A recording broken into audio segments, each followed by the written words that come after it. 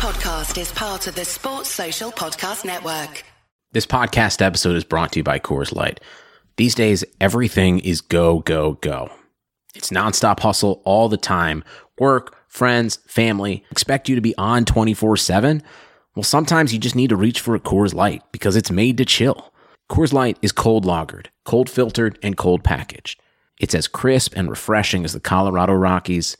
It is literally made to chill. Coors Light is the one I choose when I need to unwind. So when you want to hit reset, reach for the beer that's made to chill. Get Coors Light in the new look delivered straight to your door with Drizzly or Instacart.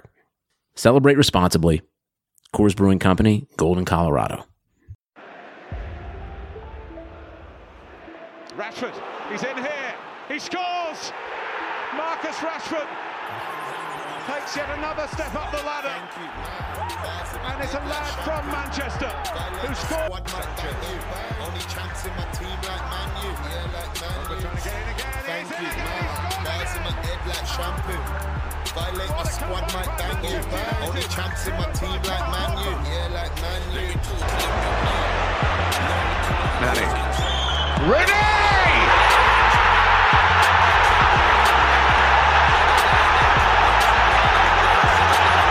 Defies description. How about Martial is isolated. Skirtle here. Oh yes! Welcome to Manchester United, Anthony Martial. I beat for backstage till the bar's done. Slap one, slap two, that she danced on. Like Rashford, I'm a fast one. Thank you, man. Bars in my head like shampoo. Violate my squad, might bang you. Only champs in my team like Man U. Yeah, like Man U. Thank you, man. Bars in my head like shampoo. Violate my squad, might bang you. Only champs in my team like Man U. Yeah, like Man U. Still bangles.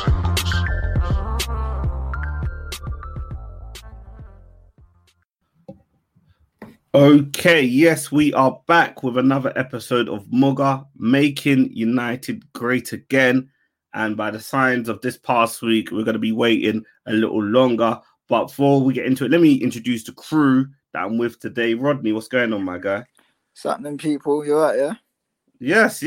You've been frequent these last few weeks, man. We appreciate the support. I've been carrying this on my shoulders for a week and a half now, yeah? You see when Willian got his first goal of the season? That's you. That's you. Yeah, You've been missing, but now you're back to take full control. I'll take one goal of the season right now. That's it. And my man Elijah, what's going on, my guy? I'm good. It's still 9 a.m. and Rodney still makes me sick. So you have no shame. You know? Yeah, he's shameless. Shame, bro. That's why he's not come on video. That's why he's hiding. Shame. That's why he's got that Avi. Shame. Like I always say, the support is made in the hard times, bro. Well, yeah, definitely. Yeah. That is. You're definitely buying the dips. That's what you're doing. That's it. He's a contrarian investor. Yeah. That's it. Warren Buffett would be proud. Hey, man. Jeez. All right. So before we get into the pod, let's just bring up our Discord community, which continues to grow. Obviously, we had a good weekend of football with the FA Cup final. So come and join us. Join us for the live reactions, live banter as we get and talk about the games in play. And also join the Patreon. You can see we've been putting out more content with the Patreon, the top 30s and the live sort of match reactions. So get involved if that is along your boat. But we're going to go straight and talk about the last game we played, which was a 4-2 defeat at home to our arch rivals, Liverpool, which has led them to sort of get back involved in the top 4 race. Elijah, what was your thoughts on that game, man? I mean, first 10-15 minutes we started decent. And we were pressing quite high. We were doing quite well. We managed to get a goal through some nice play down the right. Wan-Bissaka cut back to Bruno, and Bruno done a little bit of the outside of foot. It looked like it was going in, but for some reason, Nat Phillips made sure that it did go in. But after that, we were pretty I mean, it wasn't pretty, but we were just fucking shocking, man. Like, it was a disgrace what I was seeing. Fred and McTominay couldn't pass the ball to save their lives. Pogba was just letting Trent run free.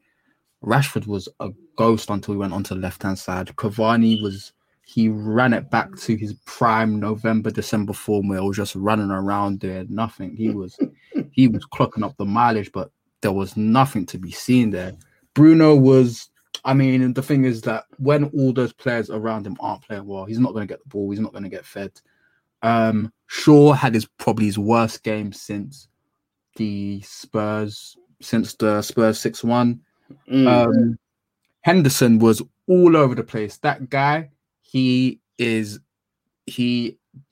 some sort of attention deficiency because he cannot stay still, bro. Like sometimes, like there's no need just to come out all over the place. Sometimes you need to remain calm. And for that first goal, so stupid because if he doesn't come, McTominay clears that for a routine header. I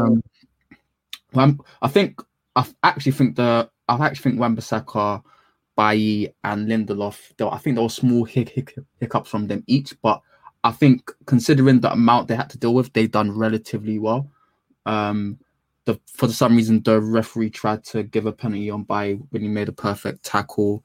I think Bailly was pretty decent. Lindelof was his usual weird self, and Wan-Bissaka the same as well, where he was, for me, I think Wan-Bissaka was probably the best player until Rashford went on the left and Greenwood came on.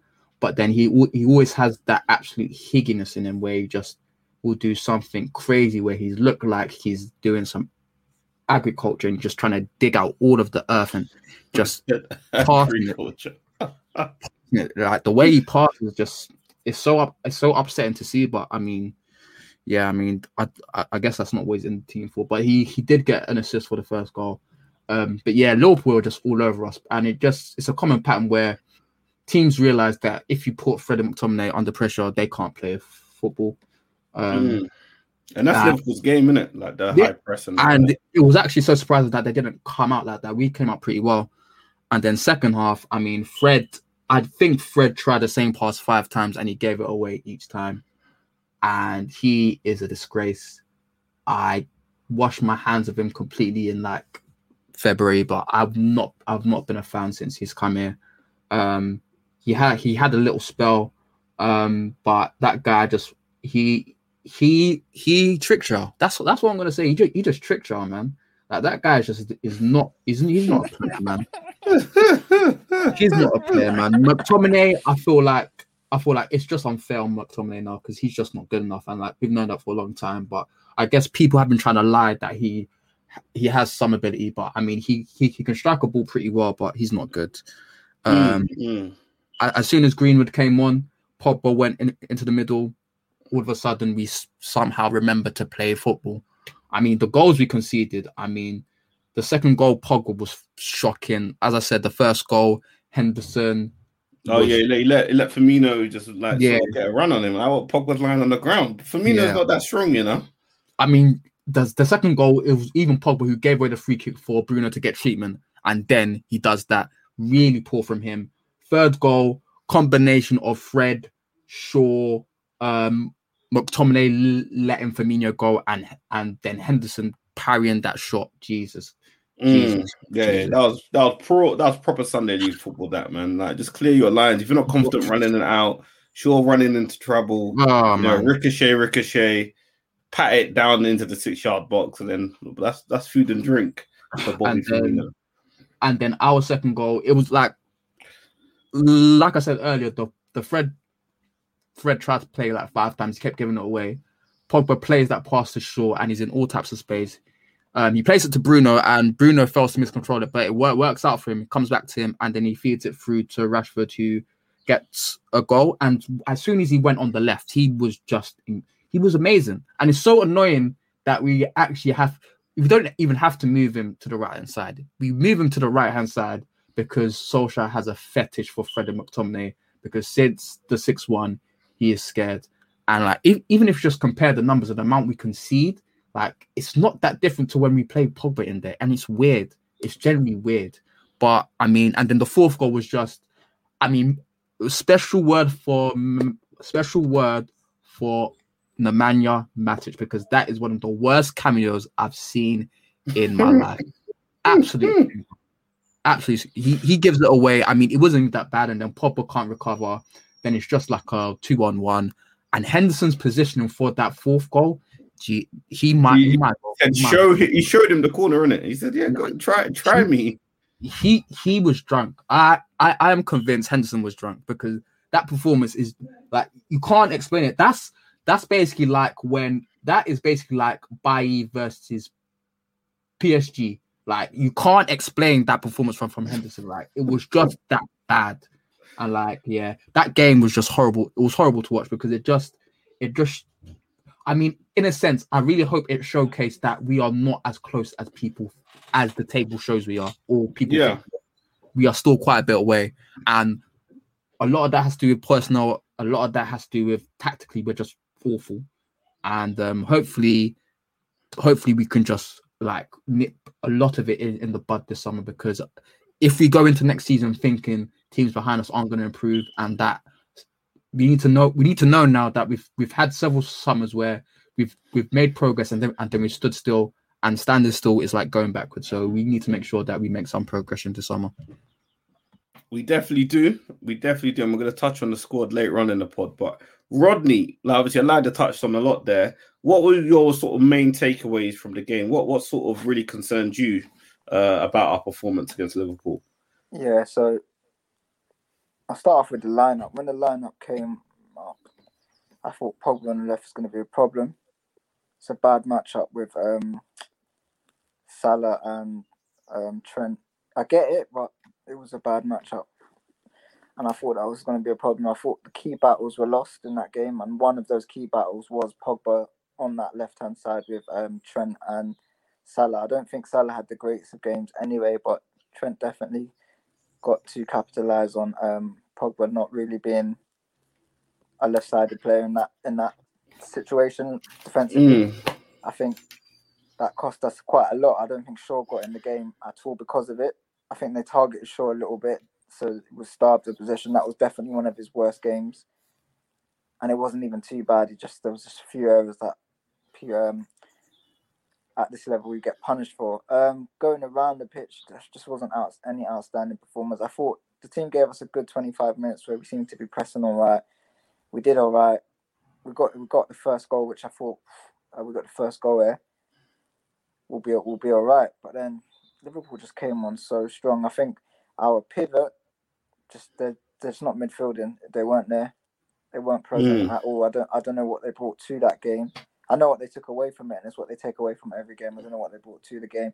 Playing Rashford on the right, I don't know what people think that brings to the game.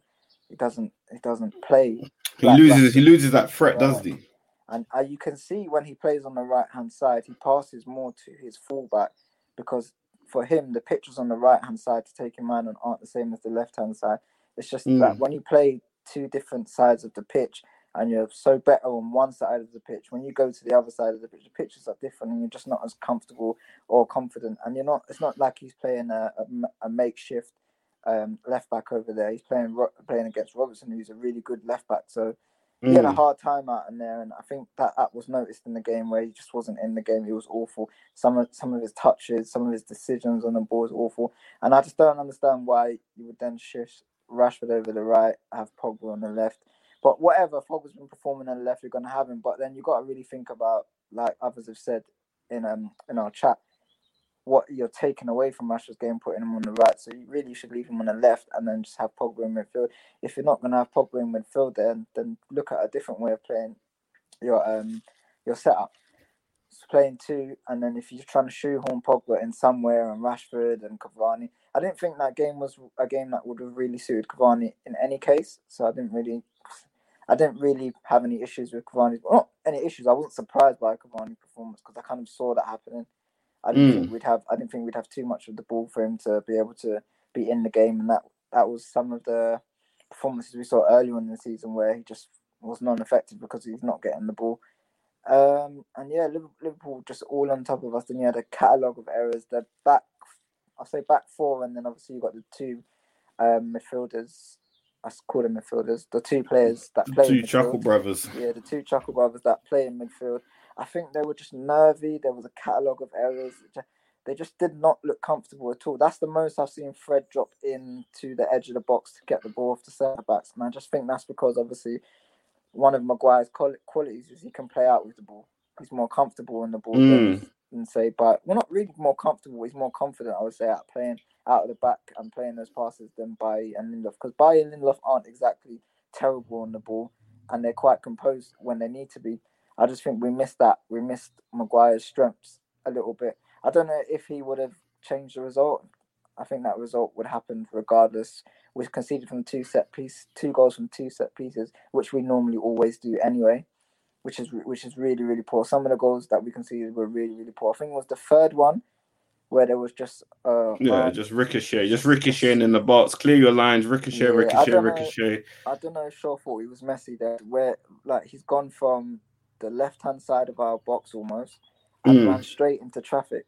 For me, that was just typical of his game. It doesn't make sense. Why would you run straight into traffic against a pressing team? Just clear your lines. I think what was we 3-1 or 2-1 down at that point? So 2-1 down. Yeah, just clear your lines, stay in the game, and ride out that little period that Liverpool came out on top on when they came out in the second half. Yeah, that game really hurt, man, because we rested players against Leicester to come into this game strong, and most were very, very confident, thinking, "Oh, we'll rest versus Leicester, then win versus Liverpool."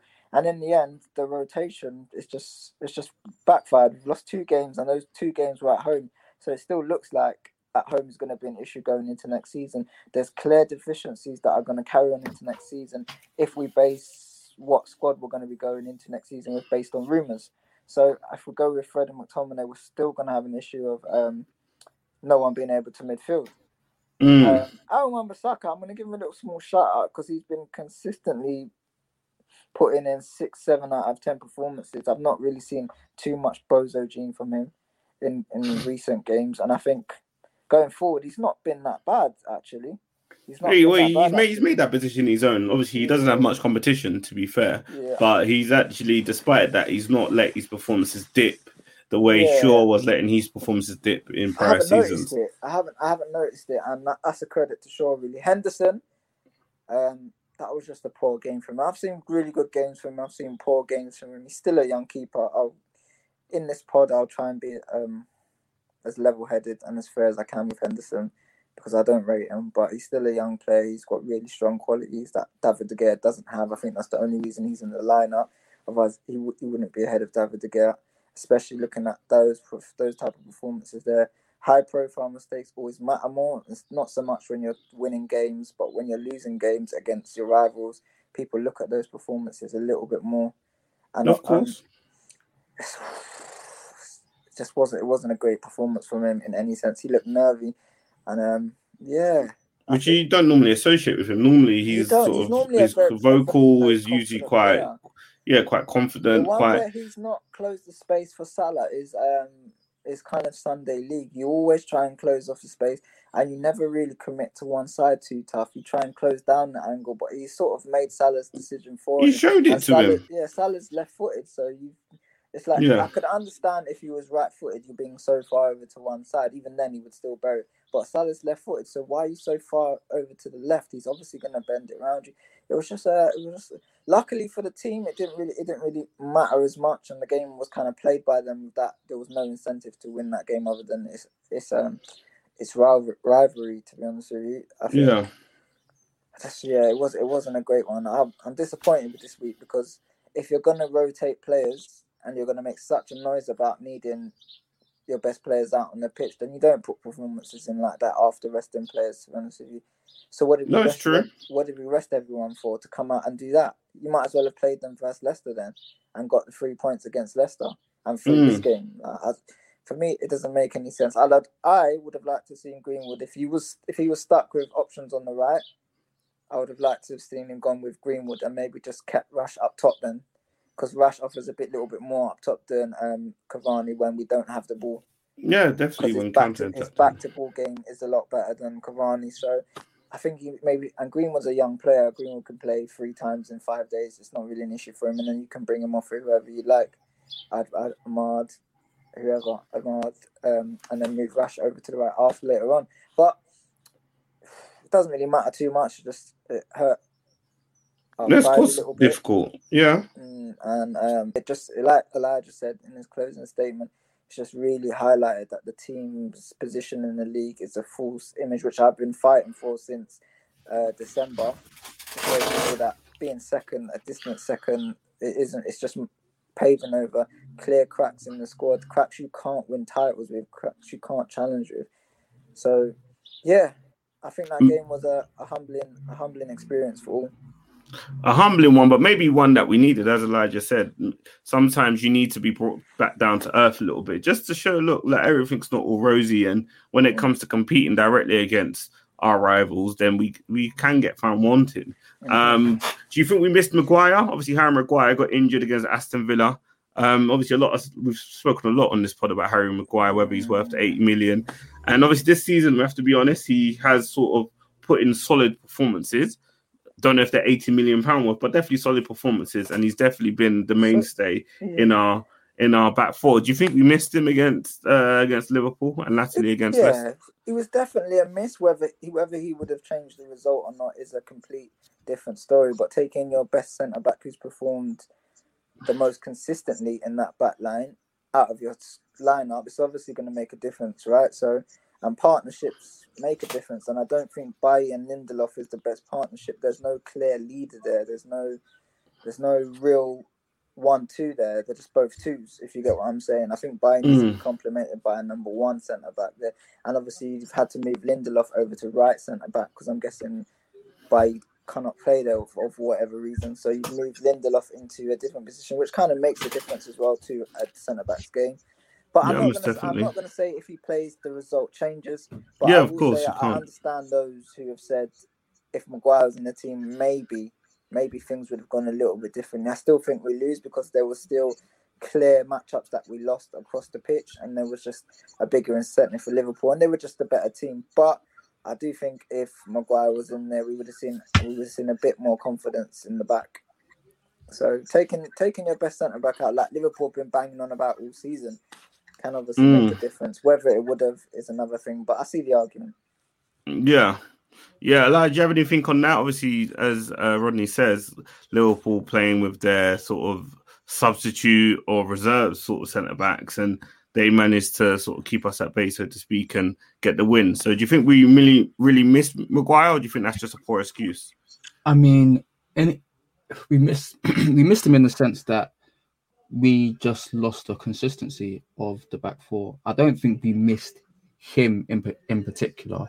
I feel like stuff like with Shaw, like as Rodney said, the partnership and just having Maguire there's something that you're used to, like there's strengths that you're used to. For example, with Lindelof, he had that ping to the left hand channel, but he can't really do that on the left hand on the right hand side. So sorry, no, on the left hand side. Sorry, even though it's weird because that ping is usually towards Rashford, and with Rashford on the right, he could still play that ping. But I'm not. I don't think he has. I think when you play on a different side, you just lose. You just lose that. It's basically like moving Rashford from the left to the right. You lose that familiarity, isn't it? You just lose that, and just that extra second that takes you to do something that you lose the angle. Yeah. So I feel it was more that rather than losing Maguire himself. Like Maguire has been good. He's been good this season. He plays every single minute, so there's going to be mistakes there that some people remember, some people won't. But he just literally plays every minute. But he's been good this season. In terms of leadership, I don't think that's much of a thing. I still think we look haphazard in the big moments. Remember versus Everton, versus Leipzig, PSG. Like there are specific moments where he's been on the pitch and we've been none the better. So, I mean, this argument that we conceded 6 goals without him. There was a time in November, December where we conceded 9 goals in 6 games, and Maguire played every single minute. So it's not something to me. Maguire makes mistakes. I just think because of the whole rejigging of the back four, it messed up a bit. But even then, like I said earlier, I don't think they done that badly apart from Shaw. I feel like the mess in front of them meant they just had to deal with far too much. And then when you're facing Liverpool, as much as Firmino is not in the greatest form, Salah, he's still banging, but he's not in the greatest form. There was still Jota there. Like even as bad as Liverpool are, like you can't be as bad as we were and then give them as much space as we did, and that's what we've done. So yeah, that's my thoughts on it. So I guess when you lose that familiarity and lose that routine, because to be fair, he's settled. Oli has settled on a back four, and obviously that's typically Lindelof and Maguire, with Maguire playing left centre back and Lindelof on the right and stuff. So when you rejig, it does sort of change things a little, which we felt to struggle. And then, as you say, if normally Maguire brings the ball out, but then now you're relying on Fred, who we know is not the most capable, putting it politely, of sort of carrying the ball, and then you sort of run into trouble. And I guess it's just interesting. I know, Rodney, you said we're in a false position. Obviously, we've won the games we've won, but it definitely does show that, you know, everything's not great. And I hope they don't think everything is great, particularly with our squad. And I'm going to go into, I mentioned the squad because obviously our game against Leicester, which was 2 days before, he made 10 changes from the Liverpool game, obviously bringing in Ahmad, bringing in Elangana, also bringing in Mata. Sorry, I've not seen Mata play. Matic played as well, Van der Beek. Axel played with Bailly, Tellez. So a lot of changes. What did you guys make of, I'll start with you, Rodney. What did you make about our performance against Leicester and the rotations? Credit Karma has always been there to help you make better financial decisions. And now they want to help you even more. With the Credit Karma Money Spend account, you can be rewarded for good money habits. Credit Karma Money is a brand new checking account where you can win cash reimbursements for making purchases. Just pay with your debit card, and if you win, you'll be notified on the spot, and your Instant Karma cash will be added back to your spend account. Open your FDIC insured spend account for free. There's no minimum balance requirements, no overdraft fees, and free withdrawals from a network of over 50,000 ATMs. And when you make a purchase between June 8th and June 30th, you'll automatically be entered to win $1 million. Right now, visit creditkarma.com/winmoney to open your free account and start winning instant karma. Go to creditkarma.com/winmoney to sign up for free and start winning. That's creditkarma.com/winmoney. Instant Karma is sponsored by Credit Karma. No purchase necessary. Exclusions and terms apply. See rules. Banking services provided by MVB Bank Incorporated. Member FDIC. Maximum balance and transfer limits apply. Yeah, I think the rotations kind of affected what you saw. It was just 11 players on the pitch. There wasn't too much, not that there ever is, but there wasn't too much patterns of play. There wasn't any structure. No one looked familiar with each other's games. It was just it was fit for purpose, really. That squad was just put out to rest players for Liverpool. And yeah, I think Ahmad did a good enough job from what you want to see for a player who's possibly pushing for a starting position next season. He looked sharp. Physically, he didn't look out of his depth. He made good decisions on the ball. He got an assist. So you definitely want to see more from him. But if that's the first game you're going to play in the Prem and start, then yeah, you can be pushing for next season, especially when you consider what we have on the right now. And even what we'll have on the right next season is a good option to have. I think the fellow we had on the left, sounds so Yadar, the fellow we have on the left. Is it Ilagana? Yeah. Swedish player. Yeah. He looked out of his depth. He didn't look like he's ready for that step up. I don't think he's going to be good enough at United. But it's early to say. Obviously, young players' developments are very unpredictable. But he didn't look like he was ready. I feel Matic was avoiding passing the ball to him when he was making his runs. He's kind of a player that isn't ball to feet. He looks a bit more like a natural winger or a player who likes to get in behind. And then obviously when you've got Rashford has the same problem. He doesn't really make runs when certain players have the ball. But with Rashford, he did say that. Goal, with Rashford, his back to goal, he can play. a little bit better. He's got more variety to his game, and I don't think Elanga was a bit. I don't think he was confident enough in that sense, and he kept making runs, and he was ignored. So I feel for him a little bit, because obviously the players in the ball in midfield weren't. Even though Matic had a good first half, he didn't find Elanga like he should have.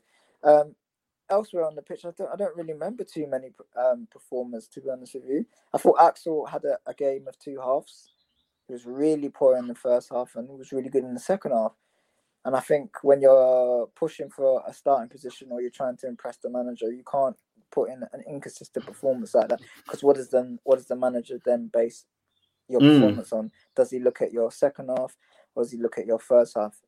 So I think for him, I don't think he's going to push too much to get into our first team, especially if we sign another centre back in the summer. Our fullbacks made me sick that game. I don't even remember who they were. Brandon Tellez and Brandon. Oh, Brandon Williams. My word. I don't think, even with Fred in our squad, I don't think I've seen a player who isn't fit to play at this level more than him. Even with Dan James, he looked so out of his depth. I don't know if he's because he's not been playing football, but as a professional footballer, I expect you to be able to make 5 yards. He just looks so average.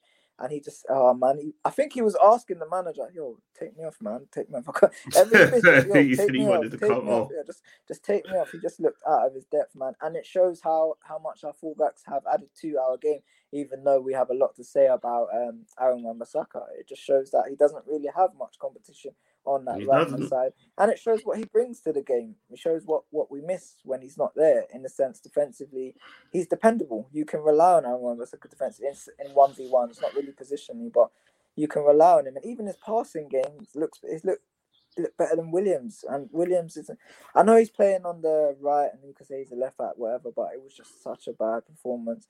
Who partnered Axel? I don't remember. Bailly. Yeah, but not much to say about his game, to be honest with you. David De Gea had a great game. He had a great game, and Leicester just had more incentive. And even with more incentive, they didn't look until the second half like the better team. They didn't look like they was pushing for anything, to be honest with you.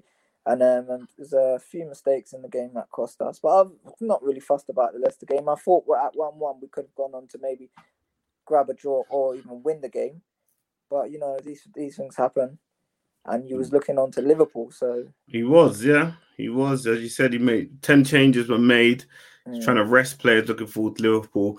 But, was it Elijah? Who in the squad, or who that played against Leicester, should I say, sort of, would you say is someone that should be knocking on the door of the first team, or did you not see any sort of standout performances?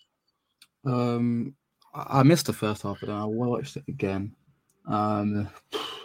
Look, the thing is, I think it's unfair when you cobble a team like that together with players that haven't really played as much as they should have. I think the squad rotation this season has been really bad, and I think there was points where Oli was flogging the squad because he relies on quality for this system to work, and because of that, players can't drop in and out because there's not a system where you play. It's just you do you, and if you don't do your thing, then you're not seeing anything unless there's an injury, and that's how it's been for a while. Like, we even forget the reason why Fred came in last season was the fact that Pogba got injured.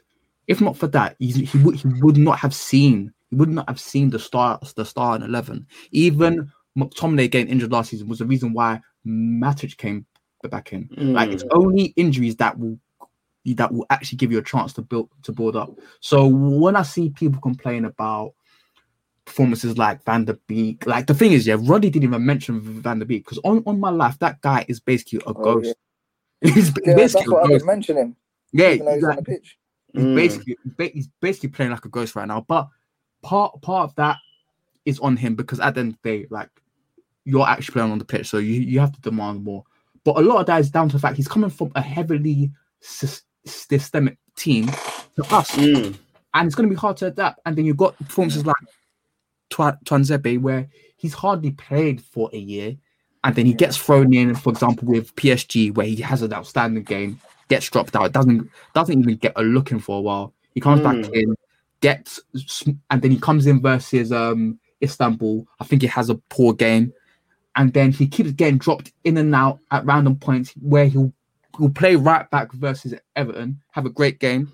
Don't see it for a while. He'll come off the bench and then he'll stink it up. He's young. He's barely played since like 2019. He's had injuries, and then you're asking just to drop him in and just say, "Yo, just play." Like, it's ridiculous, and that's why even with like Brandon Williams, I don't think he's the greatest, but he's playing right back now. We've been getting him used to left back because obviously Laird was just stormed that right back. So got him used to left back. Now he's having to switch positions where he's barely getting a look at that left back because you brought in a left back over him. You have to switch him back to right back, and he's barely getting any game time. And you just expect him to come in and perform. Like, confidence is a thing. We've seen it. Like, confidence is a big thing, and then being used to the environment, to your players around you. Like, I mean, that performance, you could just tell that those players weren't fit. But because by like the 63rd minute, Leicester just took over because they had the minutes in their legs. The players were flagging. It was just unfortunate, really. That game didn't say anything to me about our squad. What it said to me is that it really, like, there were opportunities this season where we've had chances to properly rotate the squad to make sure that players have minutes in their legs, because at the end of the day, an injury can happen at any point. A serious injury can happen at any point. Of course, most definitely. So, like, the thing is with me, I like rotation because it's a safety net. Like, it's good to rotate well, and that's why you've seen, like, even though like these players aren't great, there has to be a bit of concession made, but we can't because the coaching isn't good enough. So we like, unless you're gonna buy him an amazing squad of quality players, and even then, like, quality players are not gonna want to sit on the bench. So it's just a hard situation, and I feel sorry for the squad players we have right now because it's going to be hard. Like, even Tellers, who I think is terrible, I can't be too harsh on him because, like, what's he can't come into at the end of the day? Yeah, he doesn't. I guess bar probably Greenwood, who he bled in. I don't know who else he's kind of bled into the team, and obviously Henderson. We have to say probably Greenwood and Henderson. I don't know who he'd really bled into the team during his time. I'm not even gonna give him credit for Henderson. I believe Henderson came in because David De Gea had his personal issues and he came out of the side, and Henderson came in and did well. And then when David De Gea came back, there was opportunity rotation between the two. So I wouldn't even say he took. I think that was more opportunistic, to be honest with you, because he probably should have dropped David De Gea a lot earlier than he eventually did. So there is no blood in there. And I think with Greenwood, it was a thing where the quality James there is James was just that bad. Like, it to a point where James was bad. Dan James again. He allowed Dan James to play his way out of the side. Like, there was no option but not to play him. And then Greenwood comes in, and the quality is just there. Like Elijah said, players rely heavily on being using their quality in the system. It relies heavily on individual performances, which most systems do. I will give them that, but our best moments always have to come from individual quality rather than the system working for players. So I think with Greenwood, the quality was just there. He just fits right in. Like, he has those moments where he can just score goals, the same as Rashford, the same as Bruno, the same as Cavani. These players have those moments. So I can't really think of a player he's bedded in, to be honest with you. People will say, yeah, he did well with Greenwood. I'm not so sure. This season, he has. Do you know what? He's protected Greenwood, right? I think he has done well with Greenwood in terms of, as much as we did want to see him last season, I feel like he didn't want to put too much pressure on him, and physically he wasn't there. But so as soon as lockdown came and physically put on a bit more, he started to play more. Even though he was a big pussy in that Spurs game by not playing Pogba and Greenwood and Matic, but after that he saw what he needs to do, and then it's so funny because from the Spurs game during lockdown, he saw there was a big problem playing those Fred and McTominay and whatever. And then it took the Spurs game at the start of the season where he said, maybe I was wrong about that. And he just kept it throughout the season. But in terms of bleeding in players, like I said, he takes opportunity, like injuries, personal problems. Like, he just takes opportunities, and that's what he does. I mean, there's no real rotation there. And people say, it's a lack of this, lack of that. Bro, I mean, at the end of the day, if you don't have a system, then this is what happens. Bro, like, and the thing is, even for me, a system is supposed to be a safety net where 80% of the time you having the better players will win you the game, but can't rely on that. So that system is supposed to be a safety net for these players to go back into. For example, if they're not performing well, they have a system where they know where to make moves and stuff like that. That's the reason why there is that where there's big clamor for a system, because we just fleet between bad form and good form. But this season we've managed to still win whatever form we have, but that can't carry on forever. So yeah. I think this season, our form has we've had a lot, like in the last 20 games, we've had a lot of consistency in player performances. So Rashford's consistently been scoring and assisting. Pogba's consistently putting in 6, 7, sometimes 8, 9s out of 10s. Bruno's not having to do so much hero ball because Pogba's been able to play his game. So I think over the last 20 games, players have managed to consistently perform at a level where you're not going to really lose games if you've got 3 of your 4, and even Maguire consistently, if you've got 3 of your 4 players performing. But like Elijah said, when you rely heavily on individual quality and they can't fall back on the system, 9 out of 10 times it's going to rear its ugly head where you're going to lose 2 or 3 games, maybe even 4 games, and get a couple draws in there, because player dips are going to influence the result because there's no system there. You saw it when we was in a title race.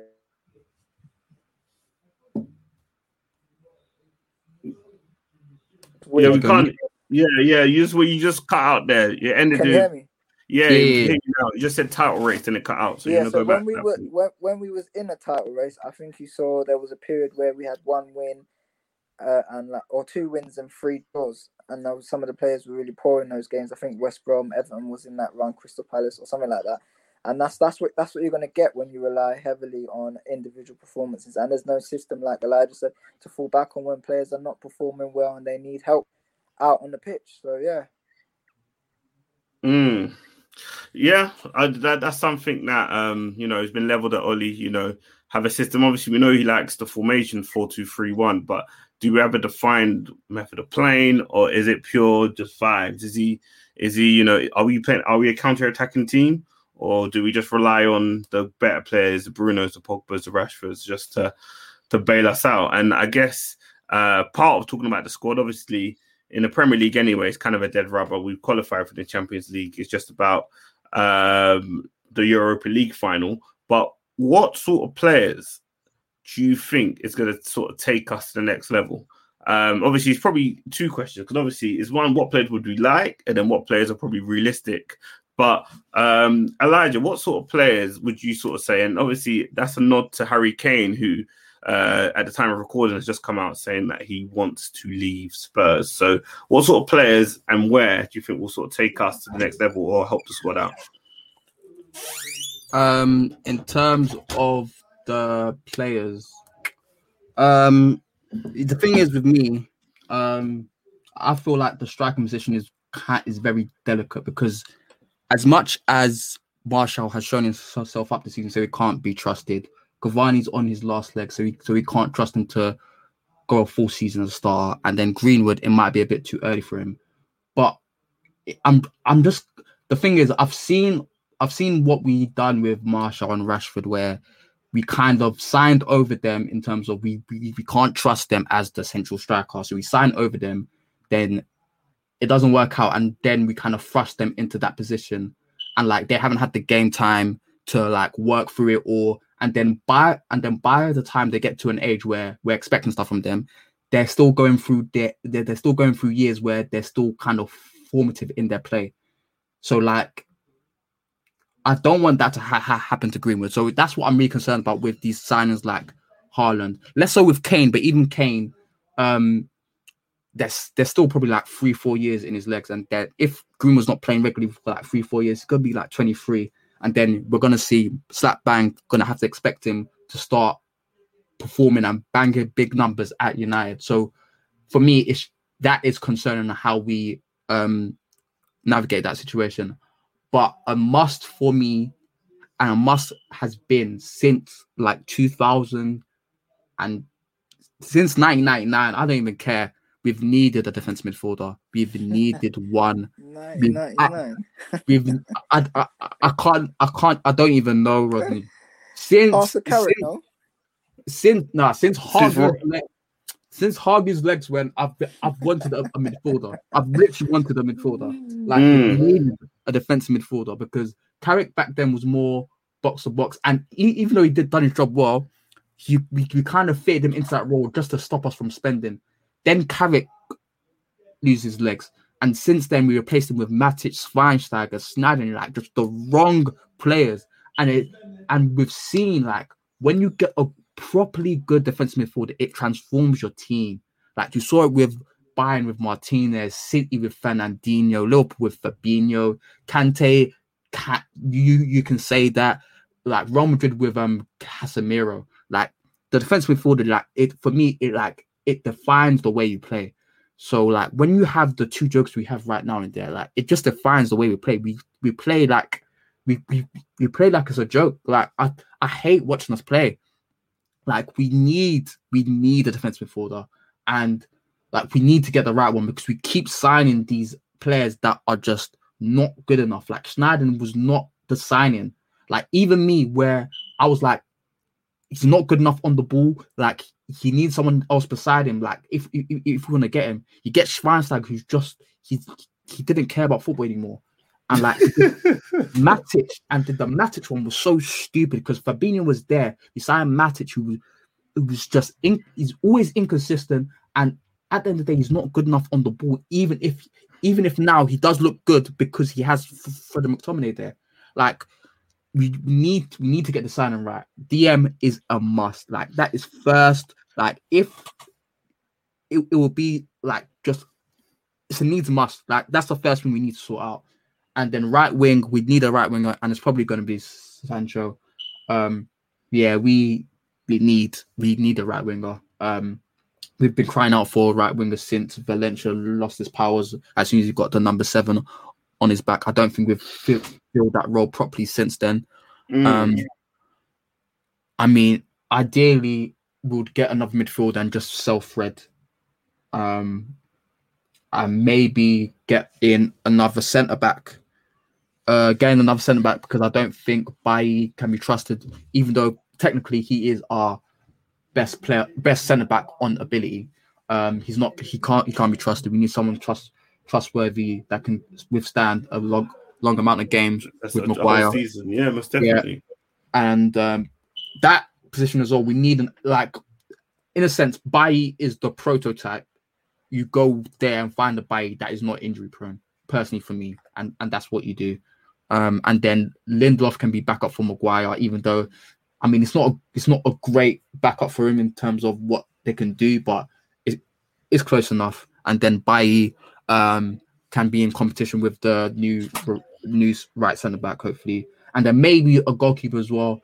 I mean, it's looking like, I mean, we can't carry on with a situation where De Gea is on the bench. So hopefully we win the Europa League, and then we're able to do a Sanchez with him, whatever. And then at the end of the day, Henderson, I'm not sure if he's proven himself or not, but getting a goalkeeper that can compete with him, I wouldn't spend that much time on it. Maybe Donnarumma. What, AC Milan? On a free. Yeah, he's still quite young, and I mean, he will ask for high wages, so it will be annoying. But I mean, I think if you have a good defense, then your goalkeeper just needs to be steady enough. I don't think it's a position where you need to splash out on. But yeah, that's for me. I think we need some depth. I think this is what you need to. You need to sign players that push your starting 11 into your squad, and if you do that, you create a good squad. And that's what we need to do. So the position that just needs to be sorted out is defensive mid. That cannot be ignored any longer. It can't be. It can't be. I think it's been definitely Achilles' heel for a number of years, but obviously more acutely in the last few because we've seen the paucity of talent that we've got there. Rodney, do you sort of agree with Elijah's sort of estimations? He's talking about DM, he's talking about right wing, centre back, maybe a goalkeeper. Would those be your sort of priority areas, or do you see the priority elsewhere? I think he's given a comprehensive review on what we need to add to the squad. Don't really think there's much more I can add. I'll just be regurgitating exactly what he said. Obviously, the priority is, we all know what the priority is. Whether the club see it as that is a whole different thing. So, but yeah, there's nothing. I can't really add anything more to that other than maybe right back, some competition at right back. But again, the Larders, is that how you say his name? I don't want to get their name. Laird is obviously highly rated, so I guess that's competition there in itself. But other than that, I don't think he's missed out anything, to be honest with you. Maybe at left back as well, for sure, because I don't think Tellers provides anything. But that's just nitpicking. I think he's covered everything. That's cool. That is good. We'll see what the club comes up with. Because it's interesting. All the media reports are for a striker. You know, obviously, what's his face? Harry Kane's come out and said that he wants to leave Tottenham. So obviously, Man United get linked with him. You see all the pundits. You see Jeremy Redknapp come out. Oh, if Man United get Harry Kane, guaranteed goals. Yeah, it's just a basic way of looking at United's problems. To be honest, I think it's very, very lazy. It's very, very lazy in the sense that you add a striker and they think it's like a Robin van Persie type of. It's very, very lazy, man. I think adding a striker obviously gives us more, and obviously it poses problems, but I don't think it elevates us to what pundits and people in world football think it will. So it's just lazy, man, to say you can't come in and do this, they do that. Obviously it gives us a better chance. I think this is the closest we've been to being a good team, so I think definitely gives us a better chance of winning trophies. But there's just so many issues around the squad other than striker that you'd probably need to address if you want to challenge on all four fronts going into next season. So it's just lazy, man, to say bringing Kane does this, does that. He's a great player. Obviously, we have had issues at striker.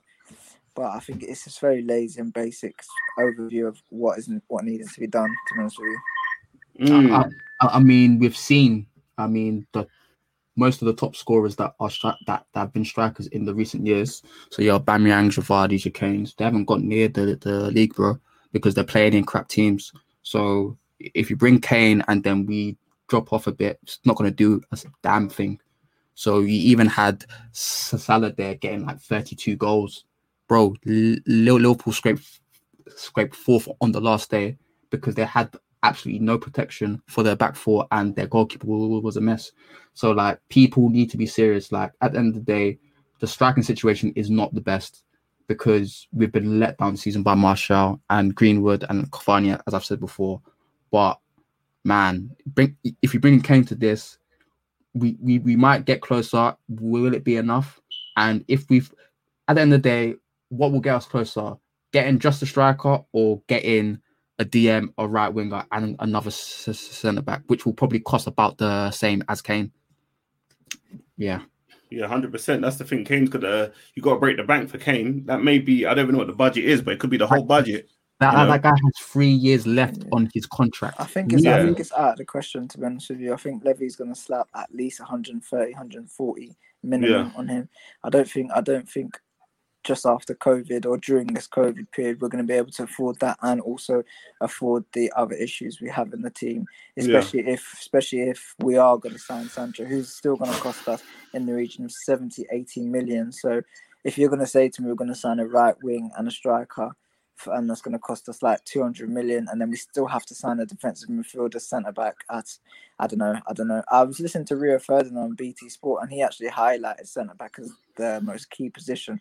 So I don't know, man. I don't know. I think Harry Kane, it's a great dream, but I don't really see it happening. I don't see how anyone can really afford that, So, it's the thing with me is why would you sign? I think he signed a 5-year contract or something. 6 years. 6-year contract. Jeez. I don't understand, and that wasn't too long ago. That was 3 years ago.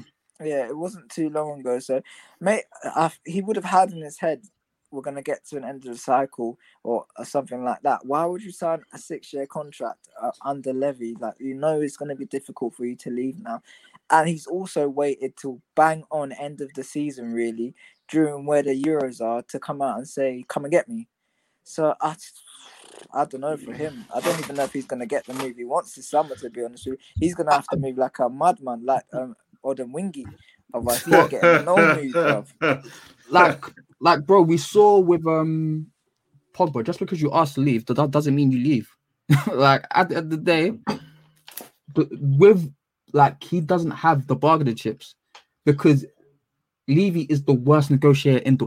Levy sold Modric to Real Madrid for less than Chelsea bid for him. He does not care. Like, he does not like selling to Premier League rivals. Think about back in the day.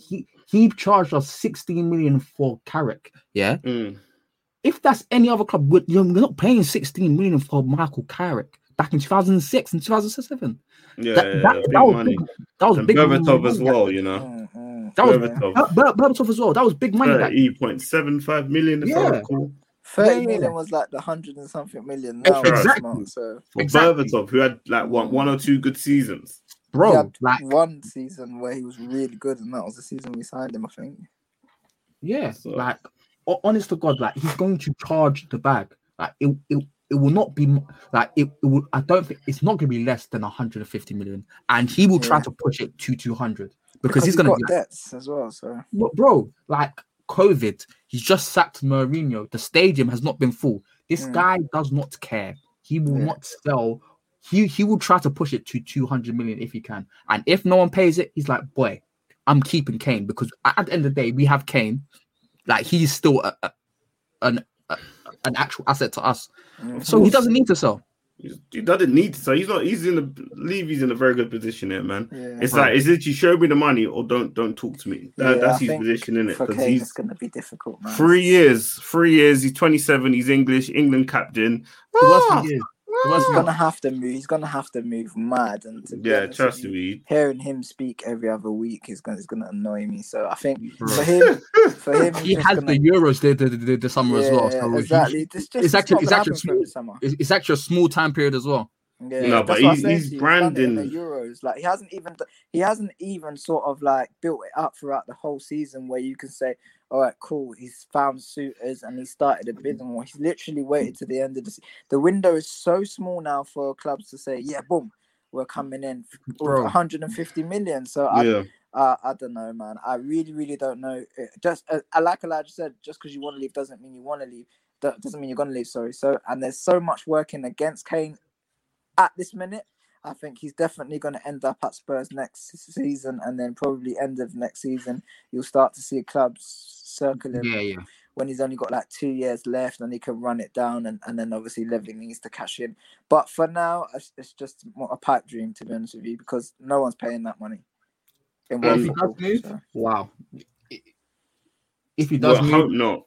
Yeah, hope not. But if he does, I hope it's the PSG and I can't see him going to City, because City are not gonna sit there with Levy telling them 150, 160 when they can go and get Haaland for cheaper, possibly, or they can just win the league again with no striker. True. They have bargaining chips themselves. They really don't need a striker, as they've shown.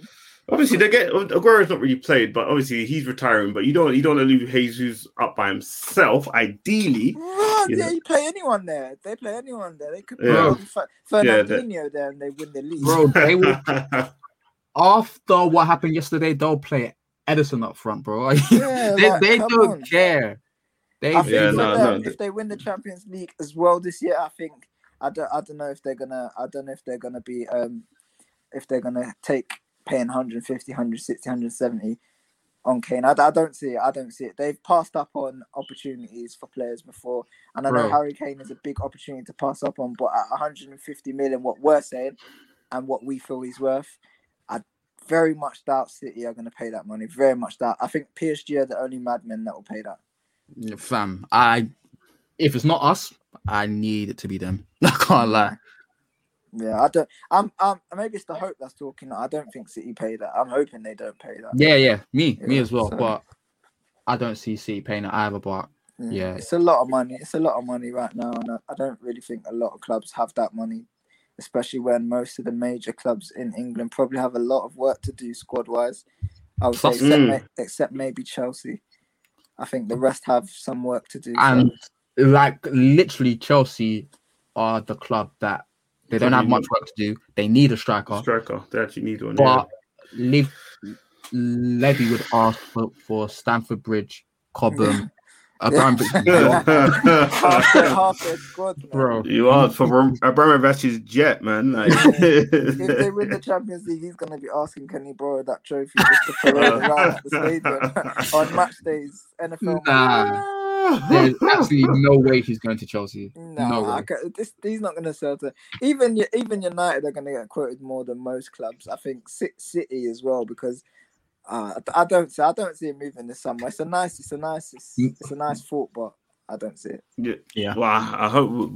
I think the rest of the Premier League hope, unless it's to their club, they hope he don't move. Yeah, go to Leicester, man. I can stomach Leicester being great. Oh, hey, do you know what? Yeah, that'll be a bad boy move. I can't lie. Because he was on loan there. Was he? No, he was. Was he on loan? Yeah. This guy was being benched by Vardy. You know, do you know how bad that is?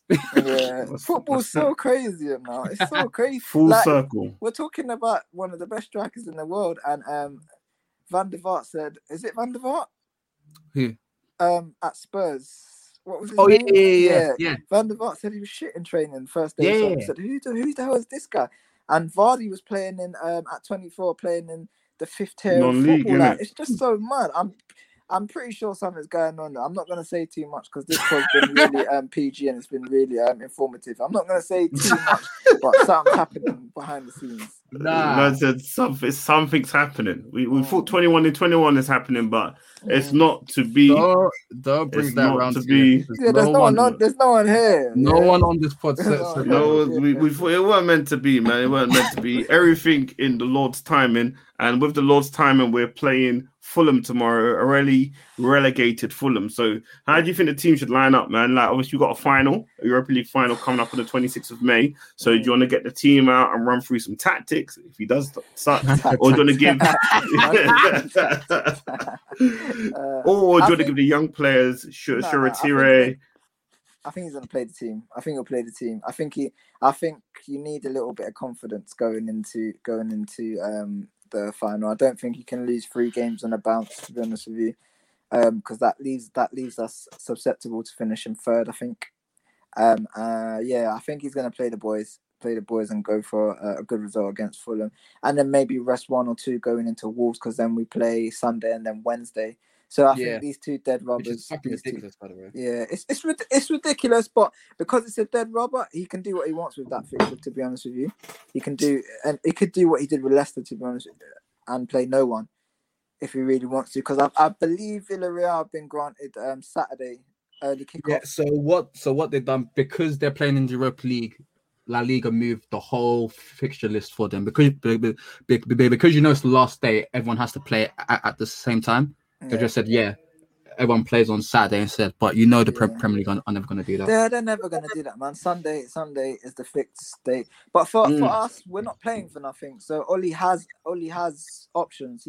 He has the option to be able to rest players, keep match rhythm going in their legs as well. So it's up to him really. But I think first Fulham, we'll see the main characters out on the pitch, because we kind of need a result. The fans need a result. We don't want to be going into the last game of the season and into a final on the back of 3 defeats, and then you start getting the negativity coming into not only the fans but the players. The manager's going to have to be answering questions. So I think he's going to go for a big result against Fulham. We'll see all the big lads, and then the big hitters, should I say, and then versus Wolves, you maybe see 1 or 2 rested. Maybe not Rashford, because Rashford seems to be the donkey he rides to Bethlehem. So just every game he plays. But I think Fulham will see a full strength squad. Yeah, well, cool. All right, what about you, Elijah? Do you more agree with Rodney there? Basically, usual suspects, basically. I think he will play a decent team versus Fulham. I believe Martial's might be in with a shout of starting, which would be good because it would give Cavani and Greenwood a rest. Whoa. You man, life is so harsh to us. Look at what we were saying about Man at the end of the season. Now we're saying maybe you can just give Cavani a rest. Oh, No, bro. At the end of the day, this is his fault. I can't lie. This is his fault. I don't care. It is his fault. This is his fault. It's just funny what we're now saying a season later. Like, it's just so crazy what he's done to us. He's hurt me, man. I feel like my girlfriend's cheating on me. I feel like you know what? Yeah, he's really the irony. Do you know what? Like, it's a proper letdown. But players have had bad seasons before. But it's the fact of the matter is he's not going to get that chance again. He's actually not. It's actually been cut and dry. Like, been cut and dry. Like, he won't. Unless he does a madness next season, he is not going to get the chance again. That's his seventh season, man. That's his seventh season. Yeah, United, man. And he's a big boy now, man. He's going to be 26 in December. There's a few seasons where you can provide context and say, all right, that's a write-off. Like under Mourinho, like obviously he still came as a young man, and then he's gone through that transition where you change from left to a striker, and obviously shoehorn back to the left. So there's a few things that you can say, but it's still 7 seasons at United, and to be honest with you, it's not been a great 7 years. It's not been at all. But let's go to some listeners' questions. Hopefully there's some positivity in some of these questions. First one from Uncle Jerome Jordan Dixon 4071. After the buffoonery seen on Thursday, is it time to fast track and build around Mason as a franchise player next season? His ability to figure out what's around him, choose the best option, and execute is far better and faster than the senior players in all areas of the pitch. So, Elijah, what do you think about that? Sort of build around Mason, or do you think continue with whatever we're doing right now? I mean, I'll be more than happy. I've been saying that, like, even me, I've said it's either Martial makes it so that we have to choose where we have to change system where we play Martial Greenwood up top, or Greenwood's going to take his spot. I've been saying that since the start of last season. So, for me, Greenwood is the future number 9, and like he's been earmarked for that spot for me since I've seen him. So if it was me, I'm building around Greenwood. I would have been building around Greenwood for a very long time now, but I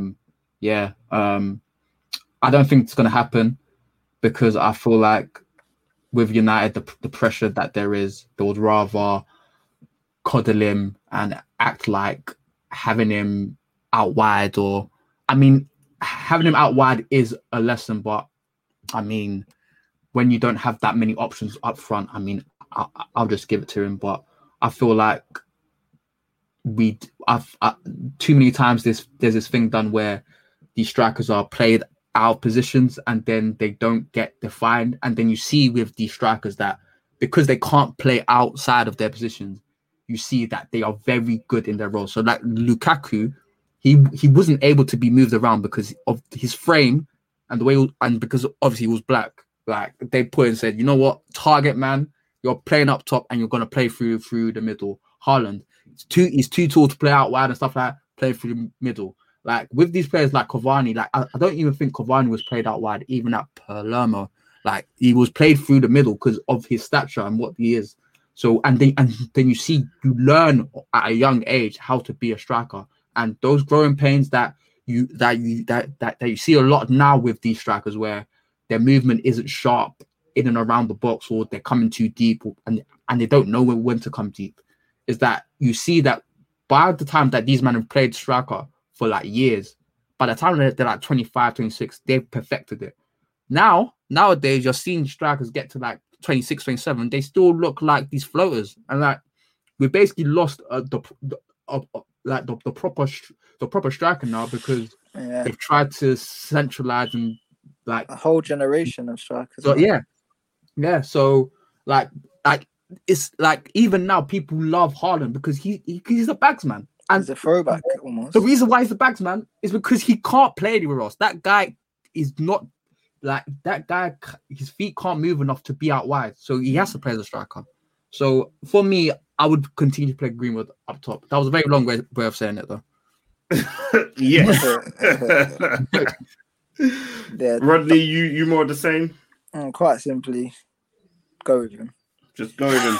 So no Haaland, no Kane. Let's dead all that talk. Are we saying let's drop that talk? You know what it is? We've got the options are not great, but there's options there. You've got Greenwood, you've got Cavani, you've got Rashford, you've got Martial. There's several options there. They're all interchangeable. So I think with what we need elsewhere in our squad, I'm all for building around Greenwood and then spreading the money elsewhere. Boom. That answers a few other questions. Because obviously, I'm sure our listeners, they've heard the news about Kane. So we've got a few questions from Vicinity and X1PO online that I'm just going to skip because we've kind of answered them already. David, your Vellies asked, is it concerning that Maguire is the only CB on the books who looks comfortable at left centre-back? Lindelof looked uncomfortable there. Should we prioritise the defender who plays there? Brackets, Pau Torres over Varane. So, Rodney, because you kind of... It's a weird one. Is he saying, do we need to sign a starter at left centre-back? Because Varane would definitely be that. Or is he saying we need a backup for Maguire at left centre-back? He's saying that, me personally, I don't know, because it's strange, because Lindelof and Maguire, before they came to United, they played left centre-back. So... I mean, we read the question. I don't know. Yeah, it said, is it concerning that Maguire is the only centre-back on the books who's comfortable at playing left centre-back? Lindelof looks uncomfortable there. Should we prioritise a defender who plays there? Brackets, Pau Torres over Varane. Well, if they're going to partner Maguire, then they're not really going to play left centre-back, are they?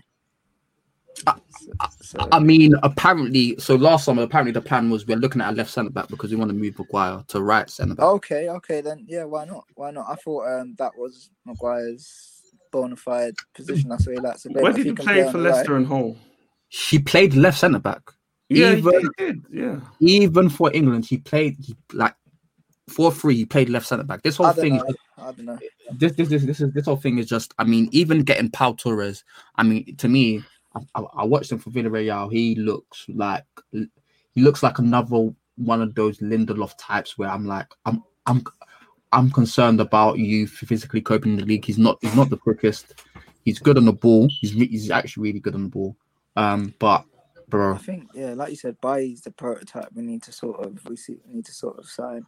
I don't really know how to answer the question because for me, I don't want to see Maguire go over to the right. I think where he's been performing on the left, keep him where he is. But if he moves over to the right, then why not prioritise the left centre-back? But if not, then obviously we need a right centre-back. I don't know. Yeah. The good thing about Maguire moving over to the right is that I feel like if you get someone athletic on the left, he'll be kind of protected with Wan-Bissaka and the athletic left centre-back there. So crazy that we have to do that for him. I mean, we spent... Yeah, so crazy. And people fucking bread him, but it's cool, man. It's so crazy that we have to throw a right back who's athletic, who can do their thing, and then we've got to throw someone at centre back who can also. We'll probably even need a keeper who's athletic. Yeah, and we need a DM who can protect him as well. Yeah, but it's whatever, man. Yeah, that's what you do. That's what you do with your investments. You protect your investments, baby. Hey, Warren Buffett will tell you that buy the dip. I was saying earlier, that may have to be the podcast name. Buy the dip. You have definitely been on Dogecoin too much this week, bro. No crypto for me. That is a war zone. Jeez, I don't know how people do that. War zone, no fundamentals, just vibes. I've never done that shit, man. Because we at Muga advise you to seek financial advice before any investments. Yeah, seek it from seek it from Didisu, bro. Yeah. Dusunomics. Check out the podcast, man. Check out the podcast every time. Last question from that guy Bells. Who brings United closer to a Prem title, Kane or Sancho? And who would be more problematic for us if that aim is signed by a rival? So basically saying that who would bring us closer to a title, Kane or Sancho? And who, if they sign for a rival, would probably propel them closer to a title? I think Sancho brings us closer to the title. And I think Kane would be the more problematic signing if he goes to either Chelsea, Liverpool, or City. And it's so weird to say because at the end of the day, it's weird because in a sense it would be more problematic if Kane went elsewhere, but we need Sancho more. Yeah, it makes no sense. But I feel like at the end of the day, goals win you games. And like even we've seen with Bruno, disgusting style of play. His goals have brought us closer to where we will want to be. So more goals added on top of that, like goals aren't going to lose you anything at the end of the day, but it's just it's so hard to say because at the end of the day we need a right winger and we've needed one for a long time, and that completes a side that is incomplete right now. Whereas I think it brings a lot of balance, whereas Kane still gives us an imbalance. It gives us an imbalance, but is it an imbalance that is offset by Kane, or is it something that even with Kane that it won't? No, I don't think he can offset the balance really, to be honest with you. I feel like even when I watch him play, I feel like he sort of drifts to that left as well when he drops deep. He does drop deep. Pick up the ball. He likes to pick up the ball on that left deep. So again, it's lopsided. For me, I think the right wing brings us to another level in the sense that you can't double up on Rashford, and if you do, you've left Sancho, who's also a very, very good wide player. So I think it. And then you got Aaron Wan-Bissaka, who also doesn't have to have so much of the ball going forward.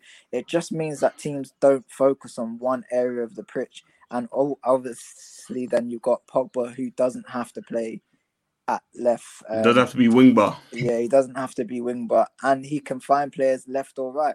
I think the right wing transforms us to a point where a striker really doesn't. I think a striker probably adds, like Kane, he probably adds more goals. He probably gets us closer, but does he really transform the issues we currently have in the team and have had since we didn't have a right winger? I'm not so sure. I'm going to say Sancho because I think if he can still bring 15, so that's 15 goals, 15 assists next season, that's still a lot of goals. And it's a lot of creativity on the right-hand side. Even if he doesn't get those assists, his creativeness on the right-hand side or in his play sort of brings us to another level. And I think that also means Rashford can go up a level because he doesn't have to worry about 2, 3, 4 players marking him. So I think right wing definitely for us elevates us to a different level, a lot closer than just bringing in a striker for me. Yeah, but that's what football's about. It's about the team.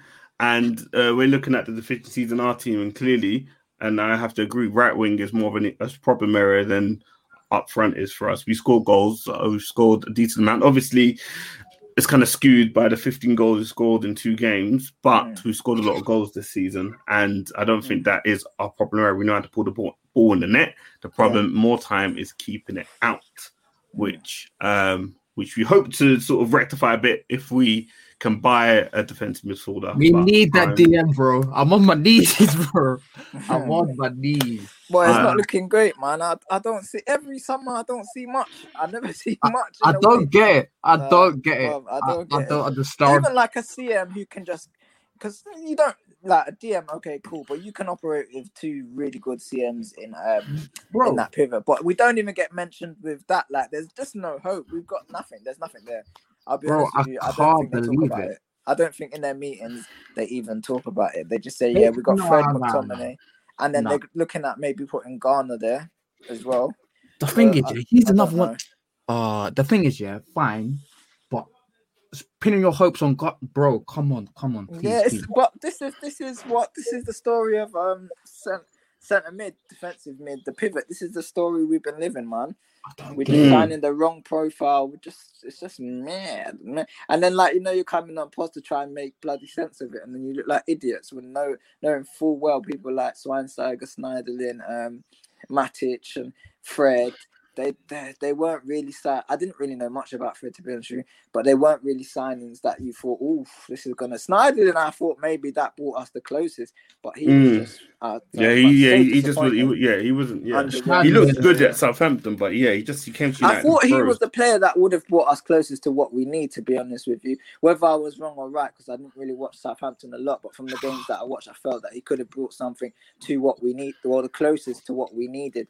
But he didn't. Obviously, we signed Fellaini as well. Oh man, that guy's not midfielder, man. It's just been a horror show, and like when you look back on who we signed in those positions and how we've tried to cover it, it's just we spent a lot of money tiptoeing around what we actually need, and we've let a lot of players go to other clubs that would have suited what we needed. It's just really bad, and I don't know, man. I don't really see Ollie looking too much in that position. I think he's going to look more at soaring up the defence, putting someone against alongside Maguire. He probably knows he needs someone a bit more athletic and a bit more stronger than Lindelof, and then maybe adding goals somewhere on the right or up front. I think that's his basic view of it. I don't really think he's looking at what a defensive midfielder can bring technically or structurally to the game, because he doesn't really focus on that too much. So yeah, it's not great. Time will tell, because we can bang on about this for hours. I've got a lot to say, but we'll save it for another time. We just want to thank our listeners for tuning in to our episode of Mugger. And we got a game against Fulham tomorrow, man. So let's see what the team can do. Hopefully it's 3 points, and we can look forward to the Europa League final on the 26th of May. But till then, take it easy, people. Thank you for listening. Peace.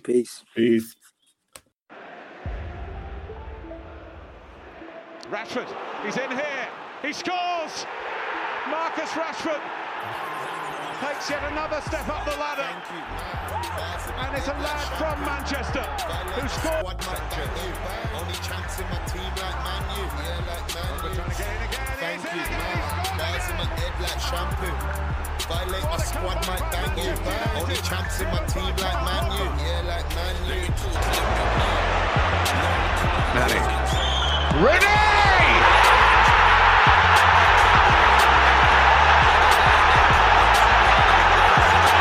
It defies description. How about Martial is isolated. Skirtle here. Oh yes! Welcome to Manchester United, Anthony Martial. I'll be for backstage till the bar's done. Slap one, slap two, that she danced on. Like Rashford, I'm a fast one. Thank you, man. Bars in my head like shampoo. Violate my squad, might bang you. Only champs in my team like Man U. Yeah, like Man U.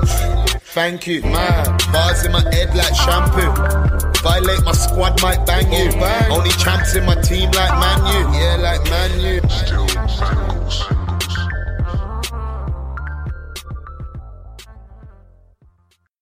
Sports Social Podcast Network.